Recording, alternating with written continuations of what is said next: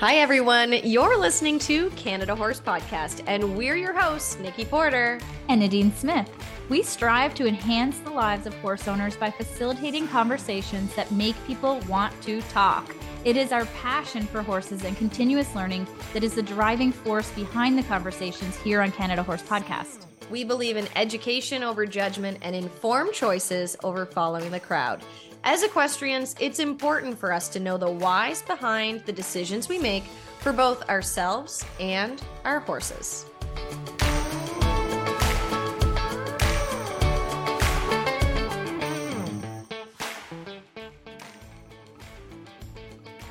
I'm doing everything for two horses, and I have high standards on how they're. Now I'm a groom and a coach and an exhibitor. Yeah, and a wife and a mom. So I was just mind blown, up doing poultices and up until I was the last one out of the barn at night and the first one in the barn in the morning, and doing everything to the point where literally he just had to get dressed and get on his horse.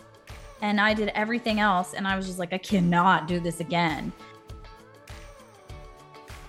Hello, this is episode 47 of Canada Horse Podcast, and we're welcoming back our first third-time guest today for a conversation that many of you will relate to. Lindsay Hayes-Kofel joined us on past episodes to help with saddle choices, as well as recently to discuss her upcoming Equitation Accelerator online program. And today we're excited to have her here to discuss how to achieve success as a non-pro.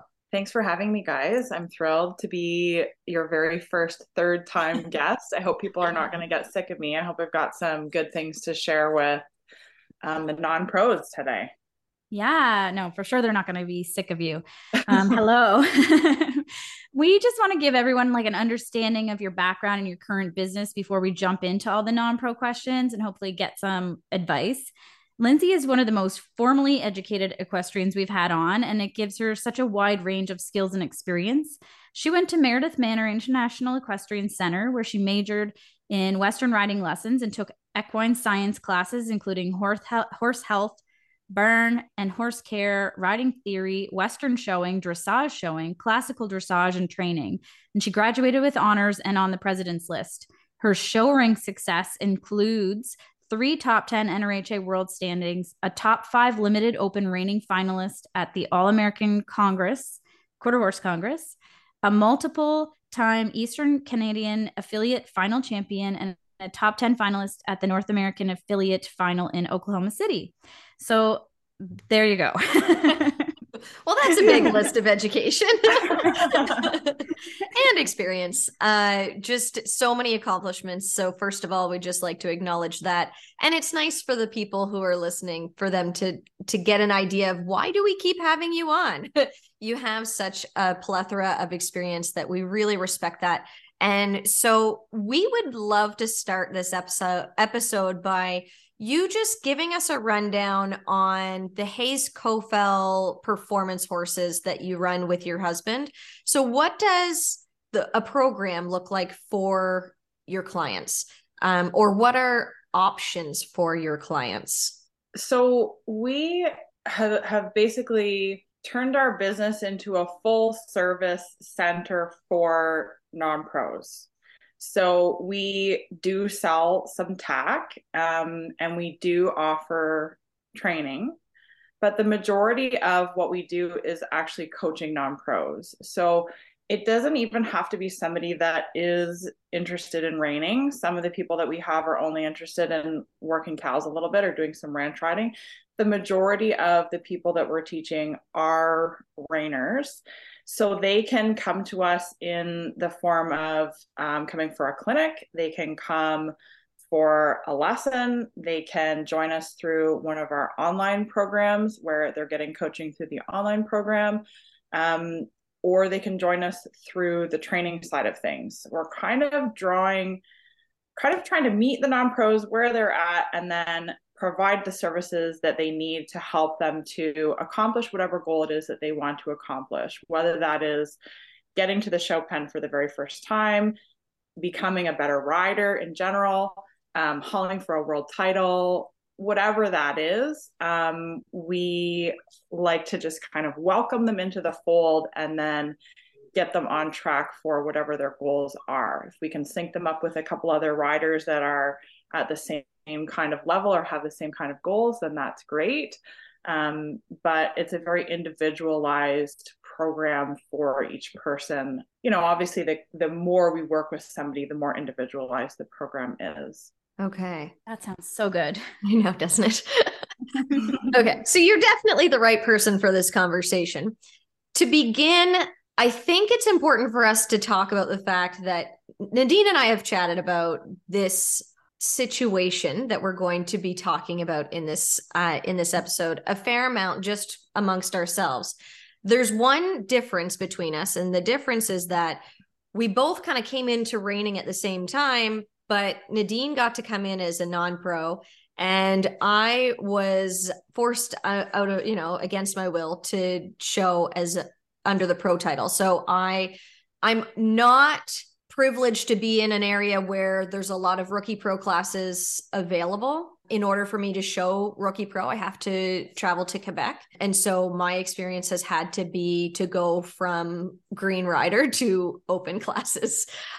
So it was a bit of a struggle to be able to wrap my head around the level of competition. And just this year, I think it showcased it the most for me, where I didn't feel like I was able to reach the success that I wanted to reach. If we could, just before we move too far into the episode, just talk a little bit about what you see with the rookie pros and the non-pros. Do you have a lot of rookie pros versus non-pros, or is it predominantly non-pros? Well, first I want to start by saying that I had to do the same thing. I had never shown before, and like in anything, I'd shown once at a club show when I was a kid and once at a little stable show when I was a kid, and I didn't like either experience. And when I when I got together with Jesse and I started to be more interested in reining, I had to start out as a rookie pro as well. And so I get what you're saying about the levels and things. And we don't have a lot of rookie pros that we are teaching. We have almost entirely non-pros. There are some programs that people can do where they can try out, like the apprenticeship program through the NRHA, where they can kind of try out being a trainer without losing their non-pro status. So we have done things like that before, but we don't teach a lot of rookie pros. I'm just really familiar with it because that's where I was for such a long time. So I got to know a lot of the other rookie pro riders. Typically, it's a fairly big class. Mm-hmm. When I was showing in Michigan, it's not a very big class in Ontario, but when I was showing in Michigan, the rookie pro could sometimes have 18 or 20 riders in it, and the intermediate and the open may only have 5 or 6. Mm-hmm. So there can be quite a lot in there. I actually think it's a great place for somebody like you to go show, though, if mm-hmm. you can get into the rookie pro. Mm-hmm. Now, are the shows that you're showing at not offering rookie pro? They're only offering the limited open, the intermediate, and the open, or just the intermediate and the open? Okay. Yeah. Go ahead, Nadine. Well, I was just going to say, like, we're talking specifically about reining in the NRHA here, mm-hmm. and we're talking about non-pros and rookie pros and pros. And I didn't mention anything about like green rider or any of that. Like, I literally haven't entered an NRHA non-pro class yet. I consider myself a non-pro, but like, there's still like a good amount of time you can spend in like green rider, green is grass. And then there's like the level 1 and level 2 green classes. So like, I guess for the purposes of this conversation, we're talking about, as a non-pro, anybody that doesn't train and show reining horses as a profession. Yeah, that'd be fair. Because Nikki, the reason you're in the rookie pro is because you do train horses, but not in reining. Correct. Yeah. Take money for lessons, but it has nothing to do with actually reining. So that's where the difference is. Yeah. And there were some hiccups along the way in learning what the etiquette is around these classes, where, coming in, like Nadine, you're saying, I would have considered myself wanting to stay in those classes as well. And I've had a couple comments said to me that I shouldn't have been in some of the green classes at all because I had purchased a specific horse and because I was a specific level rider outside of reining, even though I felt completely out of, like, I went my very first NRHA rookie pro class, I went in one-handed and roll back one-handed for the first time in my life. So I felt like a fish out of water, but the outside in, I was being told, no, you're not, it's not appropriate for you to be in those green classes, even though I was technically allowed to be there based on earnings. It was seen that it was inappropriate for me to be there. So then I felt like I needed to rush my way into the limited open and open classes here till I found the classes in Quebec, which were Rookie Pro offered there. And that was a little more comfortable in ways, but also so intimidating because it's a larger class and you're in a larger place. So what I will say about that is, in my experience, having to go directly into the open, I was intimidated. I definitely was. Sometimes I'm still intimidated. I was intimidated. And the good parts of it, though, were that the warm-up pen is much more under control when you're warming up with the open riders than with the green riders. I always feel bad for my green reiners when they're riding around with a whole whack of green reiners and nobody really knows where they're supposed to be going. The warm-up pen is definitely easier. If you can make a connection with a couple of the other open riders, it can be they can really be a good way to help you come along, even if they're not specifically coaching you. Open riders have a very different perspective. Professional riders have a very different perspective on competition and how, what horse you're on and how much experience you have. And they know what it's like to be in your shoes. They know what it's like to be a rookie pro. They've seen, by the time you're showing in the intermediate and the open, that somebody might teach lessons for a living and they have to show in the open and they're doing the best they can. Right. They also know that person, like you may have the opportunity to ride more like a non-pro. And what I mean by that is you may have the same horse. You may personally own that horse and you're the only one riding it. And you get an opportunity to really develop a relationship with that horse. You start to get to know that horse. You get to know all of the things that they need to show at their peak. And that's a huge advantage to riding more like a non-pro versus riding as an open rider where you're riding somebody else's horse. You only have a short amount of time to be on it. Then you're on the next one. Sometimes you're riding multiple horses. Does that make sense? Oh, yeah. Yeah. I think there's nothing we can do right now to change the way that the eligibility works. The rules are the rules. This is the rule that they've made. If you take money for teaching and training, then this is where you have to be. So you want to kind of wrap your head around that and look at, how can I use this to my advantage? I get an opportunity to ride with the best riders at this show. I get an opportunity to focus in the warm-up pen. I get an opportunity to, I think the judging is always tightened up a little bit for the open. I know it's not supposed to be, but I think the judging is always tightened up for the open. So they're watching a little bit more carefully. Your scores are going to be, accurate. You're not going to be gifted anything the way that sometimes you can be in the green reiner, even if that might be appealing at first. It's really not. Yeah. I don't know. I don't love that. Okay. We should jump right in to our different scenarios. We've put a lot of thought, the three of us, into picking 3 scenarios that we think would be the most common situations for people, non-pros, with their horses and trying to get into successful competition.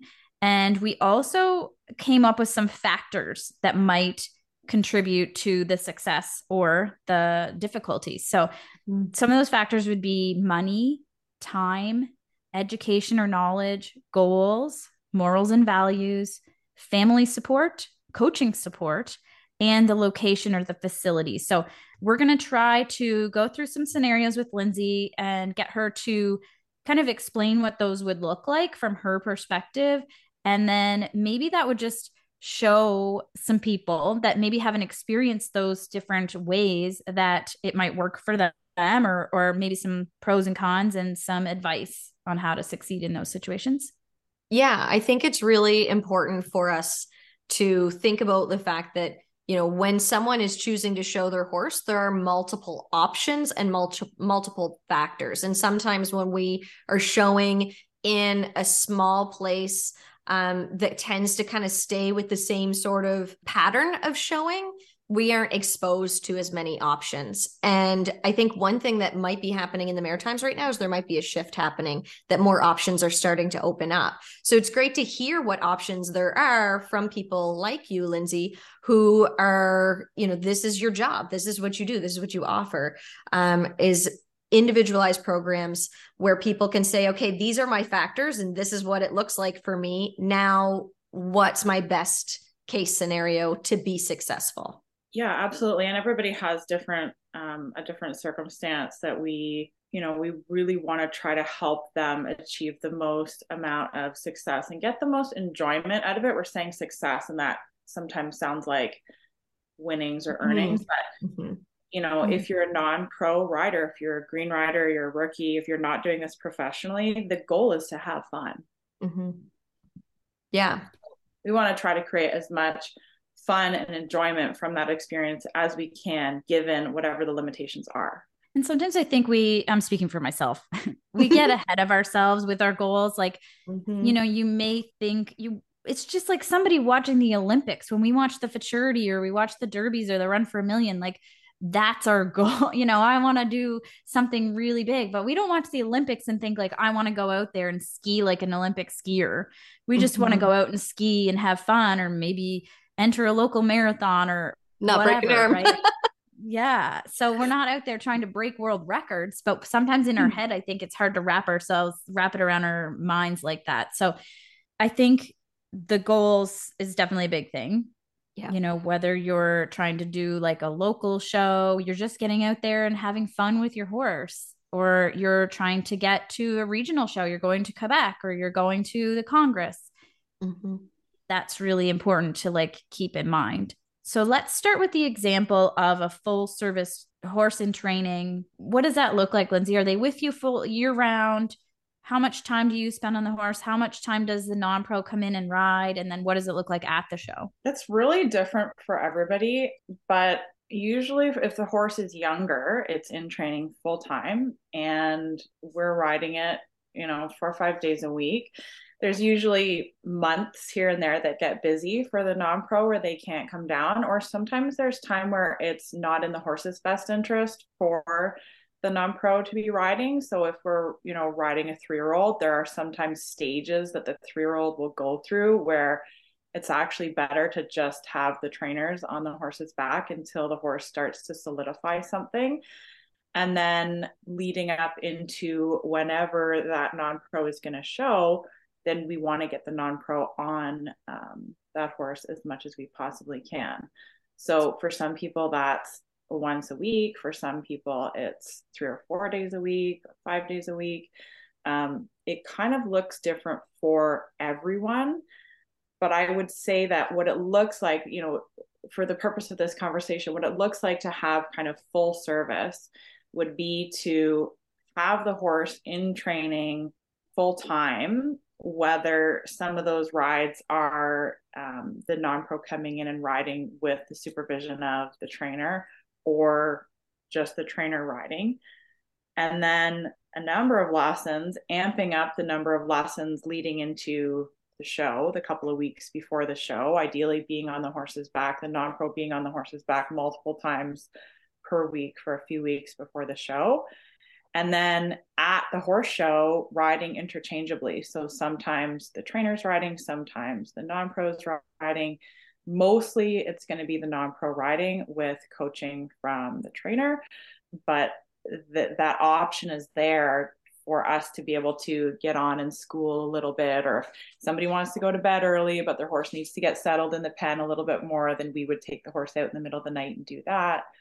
And it's what we do for our coaching is, I don't want to say it's 24 hours a day, but it's often many hours out of the day. It's getting into the pen in the middle of the night so that the horses get in there on their own so that they can get settled in there. it's at least an hour of kind of coaching supervision leading up to when that rider shows. It's coaching while they're in the pen, and then it's reviewing the videos after they've shown. So much good support. I love it. It's a lot. It is a lot of support. Yeah. So clearly that is going to take a lot of time on your behalf, but not so much on the client's behalf, which is nice for someone who has a very busy life outside of their horse life. Now, financially, you don't have to give us exactly what you guys charge, or you can, but just can you give me a ballpark range? Or, all of these different lessons, are they paying extra every time they come for a lesson? Do you have just like a flat rate, or, a show rate?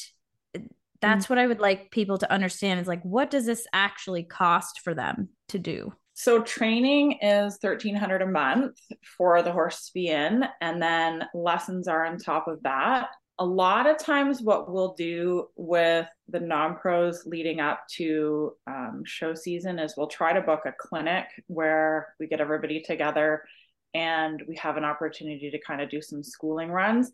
Clinics are a good way to get a lot of riding in without paying a lot of money. You're paying $150 or $200 or something for the whole day of riding. And then the day fee, we charge $100 day fee for coaching at the show. So you're going to have your training bill, you're going to have however many lessons you take at whatever the rate is for your lessons, whether it's a group rate or a private rate.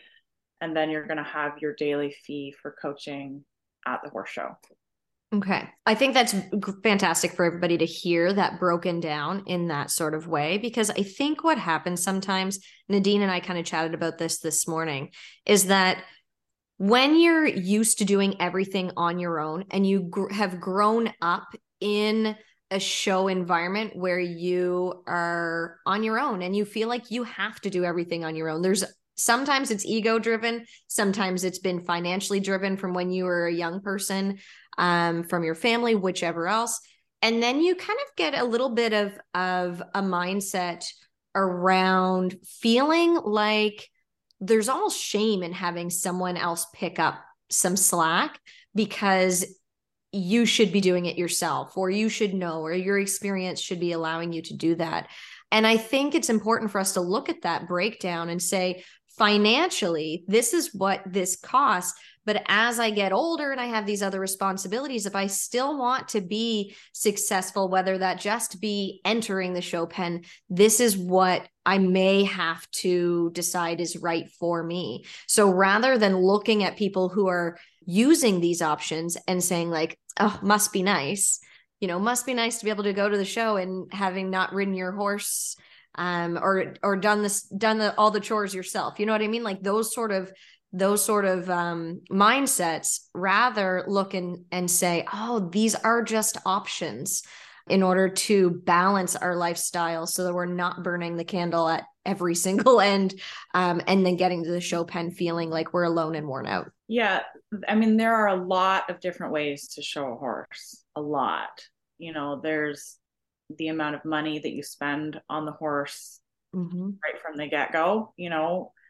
There's how much help you have with the training. There's the equipment that you have. There's, did your trainer haul the horse there and you flew in? Sometimes I think that'd be nice.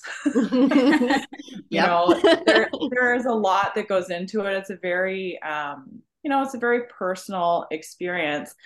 I know what you're saying about the pride around having done it yourself, but I also think that if you look at it from a perspective of the type of athlete and the type of competition that you are competing at. So if we're talking about NRHA, that's the National Reining Horse Association. It's actually the International Reining Horse Association, but they haven't changed the name of it, right? So we're competing at a world-class level, or we're competing at, if you're going to Quebec, you're competing at a, provincial level. And any athlete competing at a provincial level in another sport is probably getting a lot of support, right? Like you said earlier, family support, coaching support, maybe working out with a personal trainer, or, the equipment, all of those things. So I don't think that there should be shame in getting support. I think that I know what you're saying with that, but I think that we need to work to erase that, because I think it's very dangerous. It's a very dangerous thing to think that we have to do it all ourselves. And it's widely accepted in other sports. So why do we still feel like we have to be the only one, you know, doing it ourselves? I think we can get to where we want to go better and more efficiently if we have the right support, and not only get to where we want to go in terms of, have I met my goals? Did I go win the Congress? But also in having more fun. You can have a lot more fun if you have the right coach on your team backing you. Yeah, I like how you connected this to other sports, because immediately in my head I connected it to the conversations I've had with Nikki and even like a lot of other friends about getting a house cleaner. And I've read this book, The Productivity Project, and it gets to a point where you start to figure out what your hourly rate is and how much time you spend doing something and what that time is worth. And especially as moms and working moms and different families, once you get to a point where you're like, whoa, it'd be really helpful to have somebody clean my house, but then you have that pride and shame attached to it and these different things. My mom did it herself or whatever. And then all of a sudden you get that person in and you get your house clean, and it just gives you so much more time and you enjoy your space more. You have your time with your kids and things like that. And so I think it's a similar situation. I'm light bulbs are going off in my brain a little bit about like, well, maybe I would just enjoy the whole scenario more if I had to do less of the work on my own. And I think what burnt me out so much this summer was when Mark got a horse. It was like the greatest idea to get him this reining horse that he could come along and do the shows with me. But I very quickly realized, first of all, he has no idea what he's doing.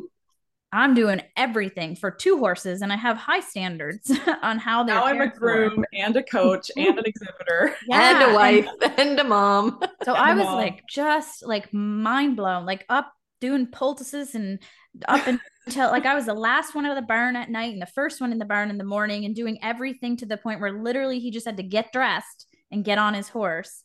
And I did everything else. And I was just like, I cannot do this again. Right. So, okay, so you had the full Green Rainer experience, and you do have to hold their hand that first year, but next year will be easier. He did. He picked it up quick, right, Nikki? You were there. Like he was helping me put on boots in the end. Like he was starting to understand the pit crew mentality we had going on. And I think too, Nadine, and maybe this is something I kind of experienced a little bit this summer, is when you are offered support, but you're used to doing things your own way and yourself, there's a little resistance there around what you're willing to let go of. So like I have let go of the fact I need to saddle my own horse, but I have not let go of the fact that I need to wrap my own horse. So, getting into a rhythm with your support is nice as well. Lindsay, you're laughing. So I have 2 things I want to say. One is that a major light bulb moment for me as far as this goes is having been down to the futurity and seeing the $1 million riders being coached by each other. Okay, I don't know if you remember when Craig Schmersel won the futurity a couple of years ago, and more than a couple of years ago now, a few years ago, and came out and was like in tears and was being congratulated by Mike McIntyre, who had been coaching him, essentially helping him with some of his maneuvers right before like the days leading up to the futurity finals. If Craig Schmersel is getting coaching from somebody else, if Craig Schmersel can accept coaching from somebody else, then why the heck are we not accepting coaching from somebody else? I think we absolutely have to do that. The other reason why I'm laughing is because I'm thinking about the first time that I showed a reiner, and I would not let Jesse on this horse because I had to do it all myself. Jesse was already an established reiner. Everybody knew who he was. I was just starting out. I wanted to set the world on fire. He was not allowed on my horse. And, I did it and it was okay. And it whatever, we got as far as we did. when I was showing in 2017, and I was lucky enough to get pregnant partway through the year, and I had to finish the year. I didn't have to, I chose to finish the year as far as I could while I was pregnant. I had to give up a lot of the control of my horse. I wasn't saddling it. The majority of the time, I was not saddling my own horse. Some of the time, like when we went to a couple shows where there was extreme heat, I was sitting in the truck beside the warm-up pen in the air conditioning until moments before I went into show. Jesse was schooling my horse. Everybody else was wrapping the legs, getting the horse all ready. I literally stepped out of the truck, stepped onto the mounting block. They zipped my chaps up for me, and in I went and did my thing.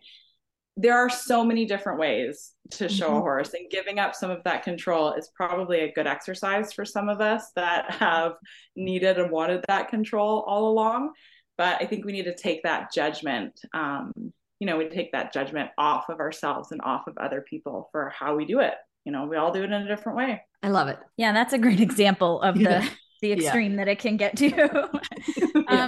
So our second example is basically someone that keeps their horse at home or boards them and maybe just sends them to training for a few months, get them legged back up before the show season, or just does regular lessons, and may or may not have coaching support. Would that be right, Nikki? Like just kind of the in-between person. Yeah. Yeah. Or they have their horse at home and they do occasional lessons with a coach or clinics, and then meet the coach at the show and just have some coaching and support at the show, but not necessarily like full support of like tacking and grooming and being there and talking about the class. So I would say this is probably where most people fit in, is where they have the horse at home or boarded out for the majority of the year. A lot of our clients will send their horses in the spring, because in order for reiners to really be fit enough to go show, we like to have them ridden very consistently for at least 3 months. So here, which I think is probably similar to you guys, most of the shows in Ontario are starting up in kind of May.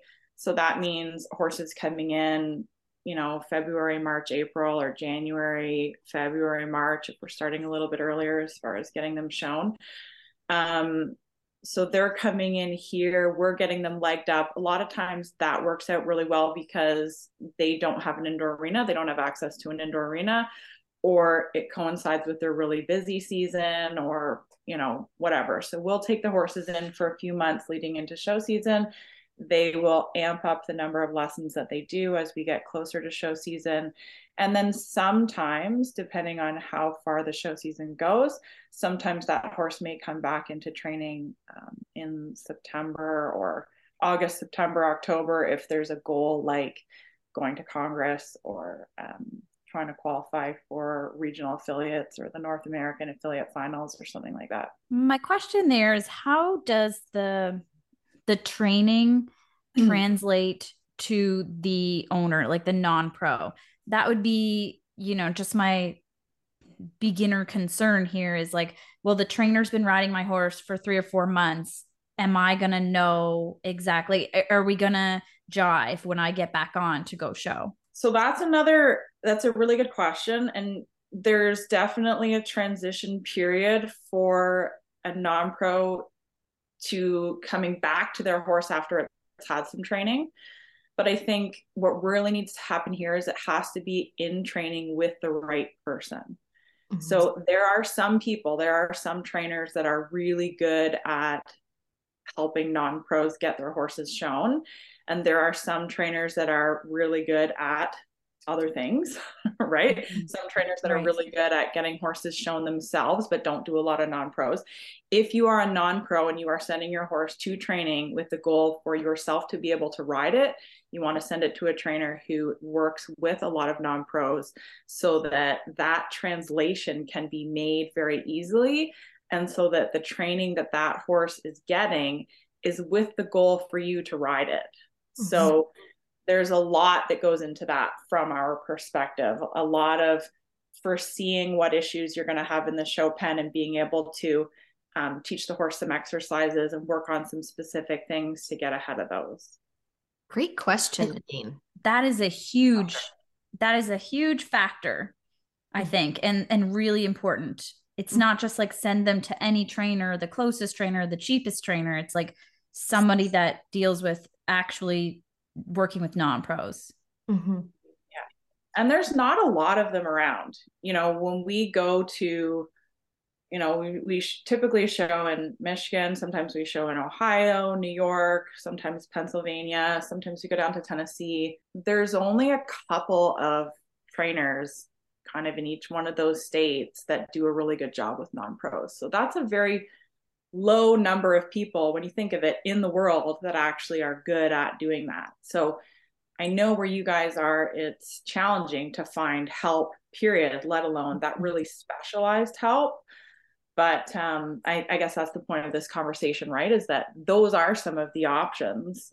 And I think part of the conversation too, if we're looking beyond just the people who are looking to find these sort of options, it would be that if someone in the area is a coach or is a trainer and is looking for other ways to branch out with their services, this is a great conversation for somebody to start getting some ideas and saying, oh, this is clearly something that's not offered as much in our area. Maybe it's something that I could add to my list of offers.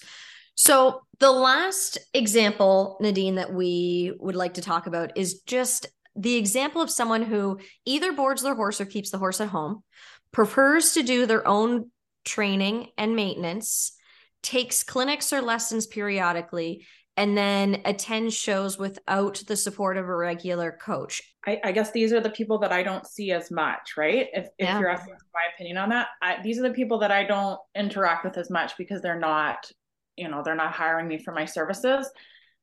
It can be done. I think it can be done. And I think the more experience that a person already has, the more they can go on their own. The more that somebody has been to the reining shows and has been through the pen and they kind of know some of the exercises and they know how to memorize a pattern. They know, once you're riding in the true non-pro, the limited intermediate non-pro, there's a lot more that can be done on your own to a fairly high degree of success. I still think the best way to go is with coaching. Yeah. I would say that when I started reining, I would have expected myself to be able to fall into the category 3. I would have expected to be able to maintain my horse, go to the shows, not have a coach, and hold my own. And I think I was taught very differently. Just the warm-up pen alone, I feel like I knocked my own confidence by not setting myself up for success my very first show season. I think last year was much more supportive, but I think the right supports are so important in order to go and build that confidence and maintain the confidence and just not feel like you're alone. Yeah, it's not fun to be alone. I will say, like, that is my experience. That has been my experience for, a couple different reasons. And I guess, like, for other people that are in our situation, I would say there's quite a few people around this area that are in that situation. Yeah. They're doing local shows. They don't have a lot of aspirations to do showing outside of the Maritimes, say. So we're just going to different shows on the weekends. Here in most of Canada, we're not showing year round. We're doing like through the summer. It's not like we live in Texas where we can show all the time and have access to trainers all down the street. And the money is a huge factor, mm-hmm. But I have seen it in both situations because I boarded my horse for quite a long time. So we're looking at like $500 a month just to board your horse. And then you do the riding. And so if you take the cost of hay, the cost of your barn, the cost of all of the things, not to mention your time and effort that you put into that, it was a dream of mine to have my horse at home, and I do now. And I ride significantly less. Mm-hmm. Because I don't have an indoor arena.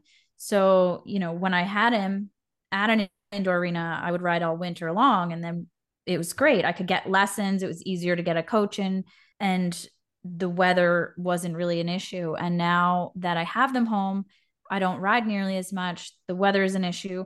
what I did last year to get ready, because we had Franco coming in April, I boarded my horse from February until April, and I rode almost every day. And so that's how I legged my horse up, and I did it all on my own that way. But I was completely burnt out by the end of August doing all of this, plus trying to help Mark show his horse. So I'm coming to terms with goals versus time, finances, and everything else. And my pride, like I've always been like, well, my horse is like, I've got him really nicely fine tuned. Like, I have a good partnership with my horse, and I have this fear, whether it's realistic or not, that if I send him to somebody else to train, it's going to like take that away. He won't be quite the same as he is. And I think probably that might be just silly, but I'm probably not the only one that's thinking that. Those are my 2 cents of a person that's trying to do it on their own and not really making a lot of progress from year to year. Like it's very little steps instead of like a significant step, right? Yeah. I think that's where you look at, and maybe Lindsay, you can kind of speak to this as well, is finding the right person for the support that offers the right amount of support. Where, maybe you don't feel like you need to send them off, but maybe you just need to have more support just at the shows, or, just looking to find the right support system for you, while also looking at the factors of pride and finances and all of those sort of things. But just saying, like, what is right for me? What do I need to be able to enjoy my horse more and also not be burnt out at the end of the season? And sometimes, I guess the main point of sending your horse to the trainer is that they don't feel the same when they get back, because you want them to feel better than when they left. Well, that's the point. It's good. Lindsay's doing a lot of thinking. Well, I think, like I said before, the goal for you is for it to be an enjoyable experience. So if you already are happy with the way that your horse is going and riding for you, then maybe you don't need to send it out. Mm-hmm. What is the support that you do desire for the horse shows? Because it sounds like you could use a groom, Yeah, you could use that's it. That's what I need. Yeah. I mean, and there's loads of people that want to come to a horse show and wrap legs and walk horses out and groom them and stuff. You just got to find the right one who wants to come with you and tag along to the horse show, clean stalls, fill up water buckets, be your person standing at the gate with your pattern book, help them, get them to show you how to pass your hat off to you when you're riding. Like, that's literally what I'm missing. That is it. Need a little change my life. That's part of the beauty of showing with a group, right? Is like everybody kind of pitches in and helps. But if you need, if you just need to hire somebody or find a high school student or a personal friend or somebody, they don't even have to be very old. We have, Mm-hmm. I don't have my 5 and 7-year-old quite ready to do that part of the job, but they don't even have to be very old to do that stuff. You could really get anybody to help you with that stuff and just take that off your plate. Now, I traveled with a small group of people all summer, and it was significant to go. Every time I went to the show pen, someone had the things. So I was walking on my horse and they had the things, and I knew everybody knew who was going to do the chaps and who is going to go to the in gate. And that is significant when you have your mind in the game. You really want to show up for you and your horse, taking the pressure off. Lindsay, I think you just changed Nadine's life. Yeah, you did. Yeah. Get yourself a groom. This is the advertisement for whoever. So just one other thing, like that is life-changing for me. But what if somebody just wanted to get a coach to support them at the show? Is that really difficult as a coach to get to do that for somebody? It is, partly because most of the time we have our hands full with our clients that are riding with us all the time, and we really have to make sure that they are well managed, make sure that when they need us, they have us, and that we're really spending the appropriate amount of attention with them. To try to teach somebody that you've never taught before while at a horse show is really hard to do. Mm-hmm. It's really hard because you're not speaking the same language. You don't know the same exercises. You don't know, even the equipment, right? Like we've done it before. Jesse and I have done it before. And most of the time we will not do it because we have too much on the go with our existing people. But when we do it, it's really challenging because you're like, okay, why isn't this working? Well, what bit do they have in the horse's mouth? Or do they know their pattern? Do I know that they know their pattern? They're saying they know their pattern, but do they really know their pattern? Like there's so many, it really is like almost an intimate relationship that you have with your students the longer that you show with them, because the less you can say, but the more you know about how to support them. So to try to help somebody that you have never, helped before, it is really difficult. I think for most people, like what I see, what I'm guessing it's like to be a non-pro or to be like a green reiner at a horse show, and you see a coach and you're like, hey, can you help me? I think it's actually very overwhelming for that person as well. Unfortunately, at the horse show, you can't schedule 60 minutes into the horse show to just sit down and have a structured lesson. It's more like, have you done this? Do you know how to do that? Okay, you're getting ready to show. You got to be ready in a few minutes. Like it is very overwhelming. So even a handful of lessons with a coach before going to the show is probably a better option if you can swing it. Okay. I know we're running short on time and I feel like I wish we had 2 hours for this. Nikki, do you think we have given some help to people in those different situations to show what the different scenarios could be? Yeah, I believe so. I think that sometimes some people don't even know that there's different options, that it's just comes down to luck for people. And it comes down to choice. It comes down to looking at what your options are so that you can do whatever showing looks like to you or for you at whatever level you aspire to be. And that there are other options available other than just doing it yourself or doing nothing at all and just stepping on your horse. There's so many in between areas. And I know there's some people who are listening who will say, I hate showing. I never want to show. And maybe this can open up some ideas that it's really fun to go show when you have the right support system in place. And so maybe it's not that you hate showing, it's that you hate showing alone, and that you need to look and see if those options are available. And if they're not, and you're looking around and you see there's no options available, maybe you can suggest that somebody create those options, because we all deserve that amount of support. And I think that our horse world's growing. So I think that we're opening up to all of these sort of things.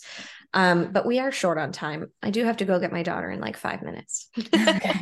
Well, and so just to tie this together with our episode that we did on values, I think it is worth mentioning that we have horses because we love them, because we enjoy them. And a lot of time we want to create a relationship with them. But some people have horses because they like a sport, or because they want to win money, and because it's part of a business opportunity. And there's no wrong answer there. There's no problem with having a horse for a reason where you don't have them in your own backyard taking care of them every day. I grew up and even up until like a couple of years ago, like I think I even said this to you, Nikki, like, why would anybody buy a horse and then send them off for training? That doesn't make sense. Like, why wouldn't you have a horse and then have it to enjoy it, to have a relationship with them, not to like send them away? And so I'm starting to like open my mind to the different options. And I think that maybe other people might want to open their mind to those options as well, that like you can still have a horse and love it and enjoy it when you go see it at the trainers or when you go ride it at home just as much. Yeah, I think that open-mindedness, I think that's exactly what we're looking to achieve here. So awesome. Good. I'm glad. Can I leave your audience with 3 tips for making their show experience less exhausting? Absolutely. Nadine, are you taking notes? Yes. Nadine's going to get a personal groom. Okay. So the first tip that I have is to plan out the fun part of the horse show. Oh, that's nice. Okay. So where are you going to have fun? What is the fun part? Do you get a thrill when you show? Do you have a friend that you're going to show with? Are you going to have an ice cream run Ice cream runs are a big thing with our group. Can you plan a dinner? We did a pancake breakfast at one of the shows this year that was really fun. Plan somehow into your weekend, plan out the fun part. Okay, the second one is if you are exhausted, if you are feeling that the show experience is exhausting, you need to check your mindset. Okay, right. Because likely your nerves are taking over. And I know a lot of people don't want to admit when they're feeling nervous, but we all feel nerves when we're at a horse show. And nerves can turn us into cranky, miserable, irritable human beings. And that can suck the life right out of the horse show. That can suck the fun right out of the horse show. So check your mindset. Check yourself when you're at the horse show. I do this for fun. I'm going to take a big deep breath. My horse is doing his job as best as he can, given the information I'm giving him. I get joy out of feeding him, brushing him, hanging out with my friends, riding in the warm-up pen, riding in the middle of the night, riding in a different place, whatever it is. Check your mindset and make sure that you're not exhausting yourself. Mm-hmm. And then the third one is, and this is kind of what we said before about hiring a groom. I want you to think about treating yourself like a professional athlete when you're at the show. So don't go in there expecting to do all of the things for everybody. You need to somehow build in some places where you are being supported as the athlete that you are when you go and show. So whether that means getting a groom to come and help you with wrapping legs and filling out buckets, or whether that means you go and have a BEMER treatment, or you get a massage. Sometimes there are massage therapists that are at the show, or whatever that looks like to you to be treated like a pro athlete. That is going to help your mindset. It's going to help the fun. It's going to help your performance, and it's going to help to make the horse show feel like the fun that it's supposed to be. That was perfect. Perfect. Yeah. Okay. Those are great tips. I love them. All right. Well, we are going to wrap this up. Yeah, that's great. Thanks, you guys. Thanks so coming. much. Appreciate it.